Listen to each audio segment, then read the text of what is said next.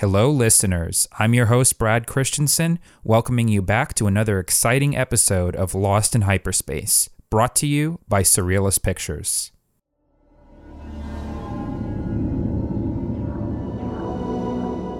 Music composition and narrative.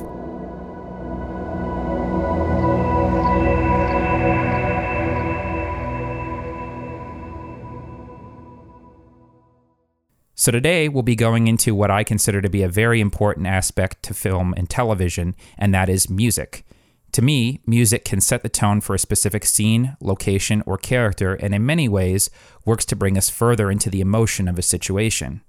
Joining us here today to discuss musical composition in media is Zach Gulaboff Davis, who worked with Surrealist Pictures to produce the fantastic musical score for the Journal. Zach, great to have you on the show. Why don't you give us a bit of an introduction? Hey, thanks so much for having me. It was a real pleasure to work with you. And just to start off, so I'm a composer. I've been composing, I want to say about 5 years now, just coming up on the 6th year. I'm starting the 2nd year of my doctorate in music composition at the Peabody Conservatory out in Baltimore. And I think music composition is like the core of what I do. I've been playing music forever, but I only took up composing fairly recently. It was when I was playing in a symphony orchestra and I ended up playing timpani, a percussion instrument. And I would sort of watch the orchestra, watch the conductor. And after a while, I just decided, I think the thing I really want to be doing is composing, putting all these sort of elements together into, a cohesive whole. So that's really why I'm here. So like in music, if the director is the one who kind of makes things happen, that's the equivalent of the conductor. The composer is the equivalent of the writer. You are the one that comes up with the story behind the piece. Exactly. And there's a lot of responsibility with that, to be honest, but it's also, quite fun. Okay. So I'm going to start us off with a couple questions. And for this episode, mainly what we're going to be discussing is how music fits into media and why original composition is such an important thing for film and television shows. So I start off by saying, what does music convey that other elements in a scene do not? That's a really good question. I think at its core, music expresses emotion that's sort of totally disconnected from language. For example, I also love writing. I'm not a great writer by any measure of the definition, but I feel like just in the musical language, pitches, notes, rhythms, melodies, harmonies, all that stuff is able to, in a sense, reach beyond language and touch on sort of different elements, almost different characteristics that you wouldn't necessarily hear just in a spoken language. So I feel having both elements combined, spoken language, theater, movie, whatever it be, and music combined together really reaches emotions that aren't reachable just with text. Okay.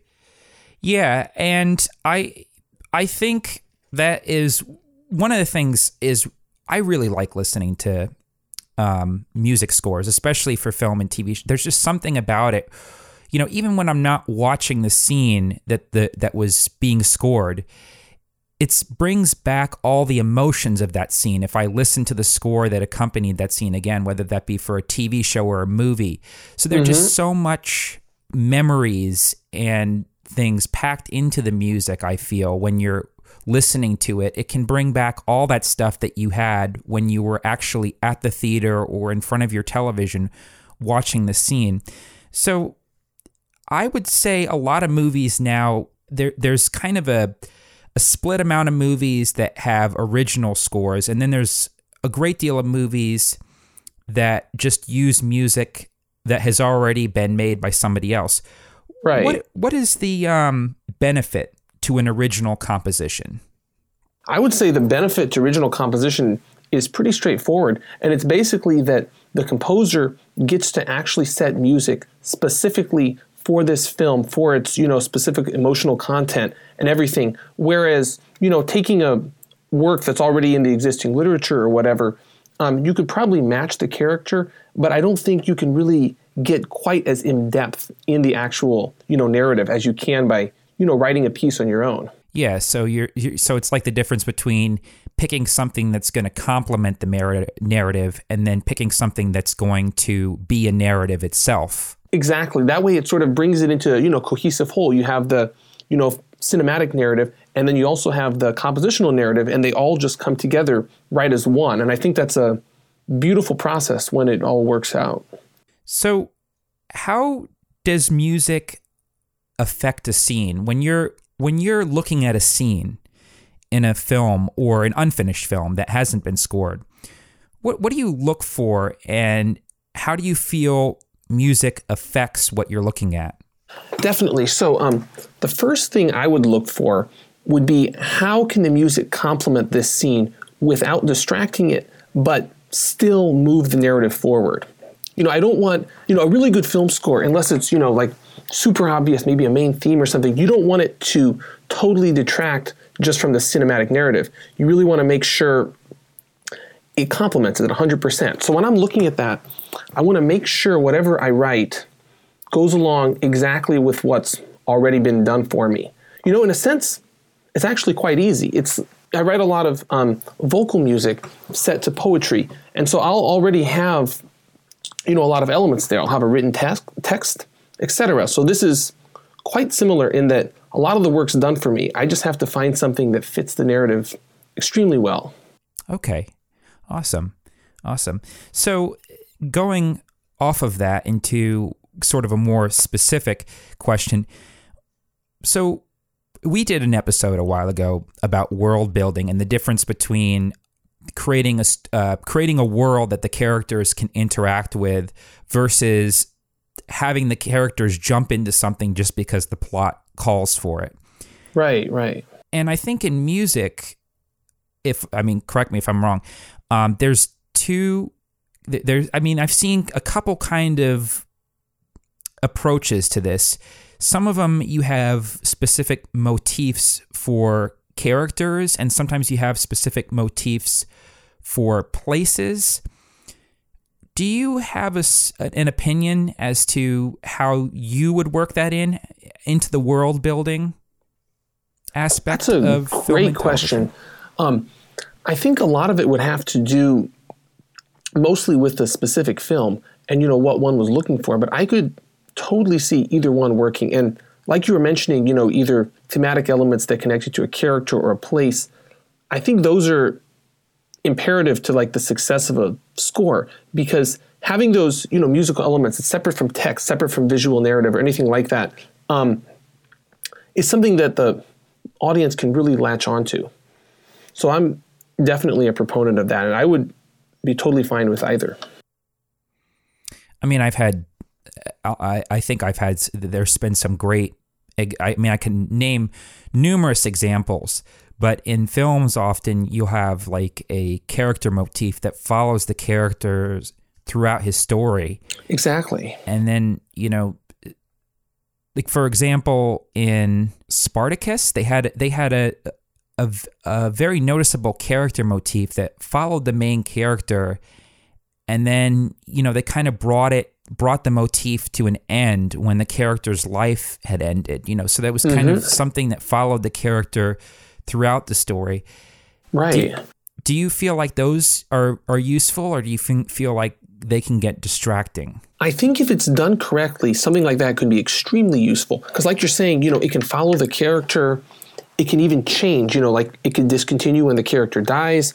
It can morph into different personalities when the character's personality changes. So if it's done correctly and doesn't distract from the, overall story, I think it's a wonderful addition to a film. I think for me as a filmmaker, I kind of like those moments because they can really drive the emotion home. And as I said, without it, do you ever notice? Has there ever been a time like in a scene where you say, "Oh, like this could have been a beautiful scene, or it could have added more emotion if they only decided to put music to it"? Like, have you ever had any experience like that stuck out for you as a composer, where you wish they put music on something or not put music on something? That's a good question. I don't remember any specific instances, but I have remembered, sitting at the cinema or something and thinking, I wish there was, more music, or music that sounded like it was composed specifically for something. That is something I've definitely thought of. do you feel like, especially with mainstream films, like they overuse the outside songs? Yeah. Going back to our earlier discussion about, music being written specifically for a film, I feel like that could be done a lot more. And I would be totally fine with that. Who do you think is the biggest offender of not using music correctly? Is it more indie films or is it more mainstream Hollywood films, like the Marvel stuff that they have now that to try to get people to see these blockbusters? Honestly, I think everyone's guilty to some degree. But, I don't know. What's your thought on that? Like I feel like I've seen it all over the spectrum. Is there any sort of, area you've noticed that's, really offending in terms of that regard?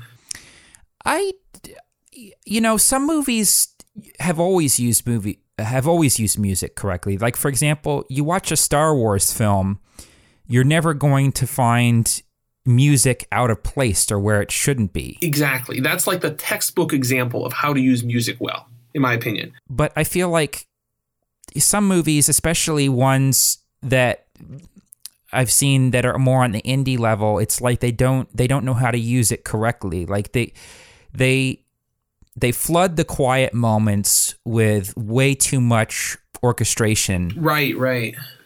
And then they have these moments where you feel like there should be something there and it's just too quiet. Mm-hmm. And if anything, that's maybe due to a bit of a lack of experience, maybe just not enough exposure to this. I don't know, but no, I feel like you're absolutely right on that. But yeah, I mean, I guess that's one of those things. Like, you look at tried and tested franchises. Some of the original ones that have come out, like the Alien franchise or Star Wars franchise.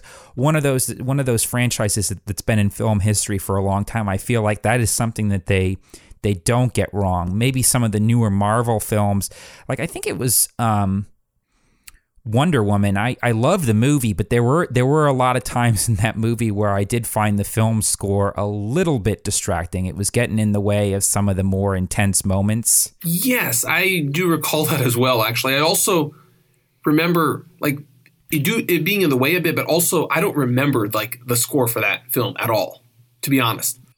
Yeah, it was more like dun dun dun. Exactly. Yeah. Which can be effective, but it definitely lends itself to a more, say, generic quality. Yeah, absolutely. There is kind of that. That's kind of what I was driving at. Actually, there is kind of that generic hero music that is associated with Marvel movies, which I don't feel is as original as something that's where I was going. Like the older seasoned franchises tend to have more nuanced use of music, and then you get the Marvel movies where it's a lot more generic. You can go from one Marvel movie to another. Yeah, exactly. And there's nothing wrong with quote unquote generic sort of hero music, but it can definitely be overdone, especially if you're just hearing sort of the same thing over and over and over again. Even if it was written specifically for a given film, it almost doesn't sound like it after a while. I did an episode on Doctor Who, and I think that they use music very well on that TV show. Indeed. And it brings up another interesting question that I'd like to ask you. If you come up with a specific motif for a movie, I've noticed that a lot of composers, for example, rather than writing an original motif for everything, they might bring back one that was in an earlier scene or in an earlier episode, if you're talking TV, and bring it back because they feel it's appropriate for the moment. How do you feel about that?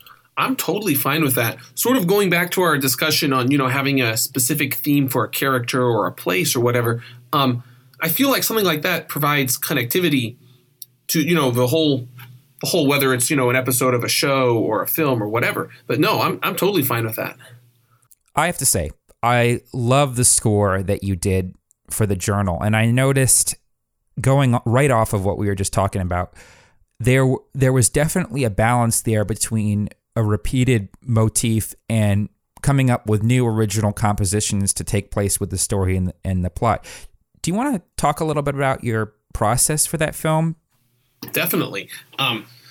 to start off with, the first thing I did, and I think it's imperative anyone does when they're writing a film score, is just get to know the film inside and out, backwards and forwards. You can't score anything without having a, totally complete knowledge of what's going on. So that was my first step. And, aside from that, it's pretty much just deciding where you think a scene needs music, working with others in the production to, determine that, and then pretty much writing something. So it's all about, at the core, it's all about just knowing the film so well. Like when I'll give you a quick example. So, in my world, when I'm studying music and stuff, conductors have to know the score incredibly well. They have to know what every single instrument is doing, what dynamic level it should be playing, what speed it should be playing, everything. They have to know absolutely everything about the score. And I feel like I have to know everything about the film before it's scored to music, before I can, embark on that journey of bringing it into music.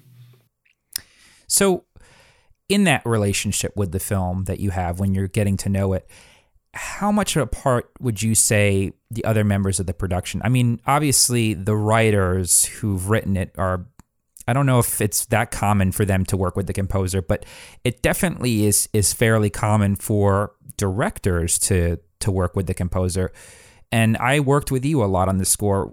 How much of that relationship do you think is needed for a score to be successful? Honestly, I think it's imperative because the director is obviously going to know the film inside and out. Even if I've watched it a million times, they'll still know the nuance and detail better than I will. And being able to bounce ideas back and forth, send in a score and have some suggestions or whatever is, I think, the core of what we're doing. So one of the things that I think, going back to that subject of world building and how music is used for that, one of the things with the Journal was, as I felt as the director, was that it was an almost experimental film for me in, its use of color to convey a particular character state.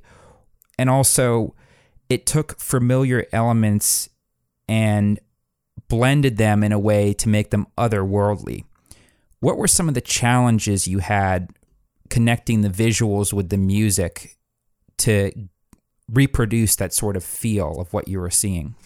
Right. So I think from my end, and I should say this with a caveat that I'm a fairly traditional composer. I tend not to write stuff that's, too far on either end of the spectrum. So for me, it was really about taking like recognizable musical ideas, such as themes that I'd already incorporated in the film and sort of twisting them a little bit, maybe giving them an ending that one wouldn't expect, going to some harmony that someone wouldn't expect, or even adding some instruments that might sound a little unique or even otherworldly, such as bells or some percussion or something like that.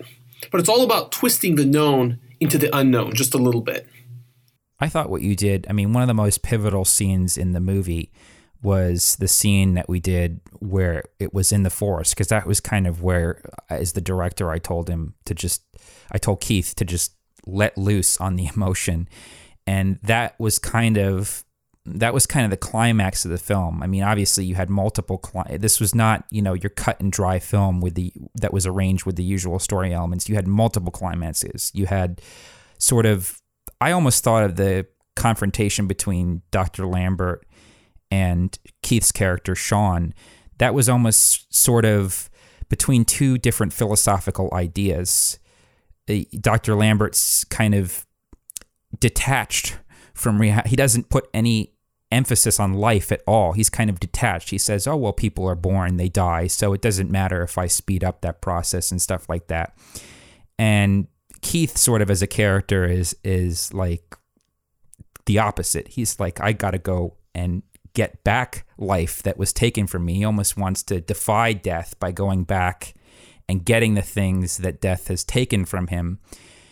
How did you feel about that climactic end to the film? Because that must have been interesting as a composer to go from one climax where you have these two forces confronting each other to the next climax, which is him finally getting almost the chance to reach out to what he wanted, which was to bring back the character of his wife.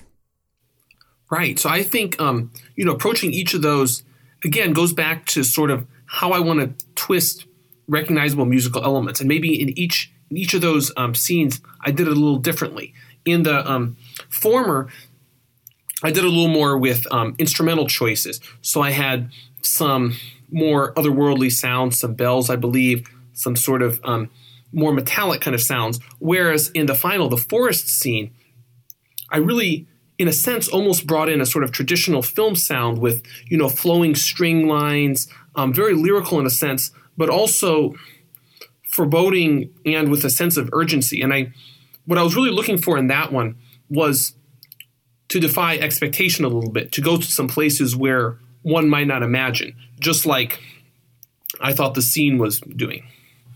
Yeah, it was definitely an awesome experience working with you on this film, and I can say that for any filmmaker out there who wants to make a film and not think about putting a composer in there, I'd say that is lunacy, because yes, this film would have been totally different, and I think not as effective if it didn't have music in there. In fact, some of the more moments where I was like, oh, as the director, I'm like, oh my God, this really didn't turn out the way I wanted it to, and I was ready to pull my hair out. But for that budget, you have to get it right within the amount of time that you have back. But some of those moments, I felt that I didn't like that much. You added music, and it's like, oh my God, like this turned out great. Yeah, it's amazing what music can do in that kind of context, isn't it? Yeah, that was always working on the editing and going from, no score to score. It was just an amazing difference in terms of experience. Oh, yeah. No, it was a great experience for me, too, to be able to, sit down and work with you throughout the process, like we were talking about, and being able to just get to know the film on such a detailed level was truly exciting. So part of the things, and this will be a big announcement here, we're getting ready to release the journal online so that everyone can enjoy it. We kind of had our festival run, and we're getting ready to move into the next step, and that is going to be, making it publicly available so that everyone can sort of see what we were able to do with the film. In your opinion, what kind of films do you like? Do you have a genre choice that you like? I mean, how do you feel about working with this psychological thriller, and how do you think that's different than, what you normally do? Or if you did have a genre for film that you would like to work in next, what would that be? Great question. I am super open to doing lots of different things. I think the area we were working in is great because I'm able to twist expectations. Because I write, in a fairly traditional style, it really gives me a chance to sort of branch out and do things that the audience wouldn't expect. But that being said, I'm totally open to doing anything. Absolutely, 100%. I'm the same way, because after I finish the film, I've done documentaries and stuff, and I've done promotional videos for small business. I think with any field, you can't stick to one thing too much, because I feel like you have to be there to go into something different and throw yourself off your game, so that you have to. I mean, the most important thing I think in anything is learning how to adapt, and I think that if you don't change things up every once in a while, you will never learn that. So. Exactly. I feel like I'm still young. I've only been composing 5 coming on 6 years now. So the more experience I can get, even if it's say in an area that I might not be as excited about initially starting, the better. I'm always going to learn and hopefully always enjoy what I do. So I'm all for that. All right, Zach, that was an awesome interview. And I kind of want to talk a little bit about what you enjoy outside of music composition. Definitely. Before we come to our conclusion here. So what do you do outside of composing that kind of brings you joy? I know you said that you were in a kennel club or something like that? Right. Well, first of all, school tends to keep me a little busy. I'm very glad that I only have one more year of on-campus study, and then I get to sort of work on my thesis, which will be a musical composition, and I won't have to be in school anymore. So hopefully I'll venture out in the real world and, find some jobs. But no, you're right. I do a couple things on the side. As you mentioned, the Kennel Club. I'm actually a judge for the American Kennel Club dog agility. So you may have seen on television, it's like dogs doing obstacle courses. And I'm actually a judge for that, which is super random, but fun. Yeah, the biggest test we have of our dog's agility is when we have to hold him down to do his nails. Boy, he's built like a tank, so that's a hard job. Yeah, no, and aside from that, I'm quite an outdoors person. I grew up on the West Coast in Oregon and a little bit of California. So whenever I'm home or something, I love to go camping, bike ride, kayaking, anything that, gets me out under the sky. Yeah, we've been trying to do this for a long time, and you definitely have a lot going on. That's for sure. Yeah, it was a busy summer for both of us, I'd say. Yeah. No, I'm so glad we were able to finally pull this off because this was wonderful. Do you find, sometimes do you find composing stressful and do you use your outside activities to sort of relieve the stress, or do you go to those outside activities for inspiration? I think it's a combination of both, to be honest. And you hit the nail on the head with both of those explanations. I mean, when you're stuck in school and you're composing, whatever, I love doing it, but it's nice to have a break. And at the same time, when you're getting that break, all of a sudden, random inspiration that you may have never thought of before just strikes you. So it's definitely both. Absolutely. And I think that's something that all artists can relate to. Zach, for sure. Thank you so much for joining us. It was great having this interview with you and getting to hear more about you. Likewise. Thank you so much for having me. So for anyone listening who wants to be a director, make sure you take the time to collaborate and communicate effectively with your composer. We talked earlier about music and superhero movies, and Christopher Nolan's The Dark Knight trilogy still, to this day, represents for me some of the best work in the genre. In terms of musical score, what sets it apart from all others is how effectively Christopher Nolan, as a director, works with both Hans Zimmer and James Newton Howard to create a musical score that suits the narrative so well. I kept this in mind before working with Zach Gulaboff-Davis to score the journal and would definitely recommend working, or at the very least consulting, with an experienced composer before releasing a project, as a good score can only make a project better, while a bad or poorly chosen soundtrack can crush or dull a narrative pretty fast. As for the journal, I don't think it ever would have been able to reach its full potential without the work that Zach put into the project. As always, thanks for listening. If you have any thoughts or comments on today's episode, please be sure and comment on the Surrealist Pictures SoundCloud page under this track. Also, you can now listen to us on iTunes and directly from our website, surrealistpictures.com. If you enjoyed this podcast, please be sure and repost this track on SoundCloud, share on Facebook and Twitter, plus like and follow us for the latest updates. Also, to all our social media followers, be sure and stay tuned as we prepare for the release of the journal.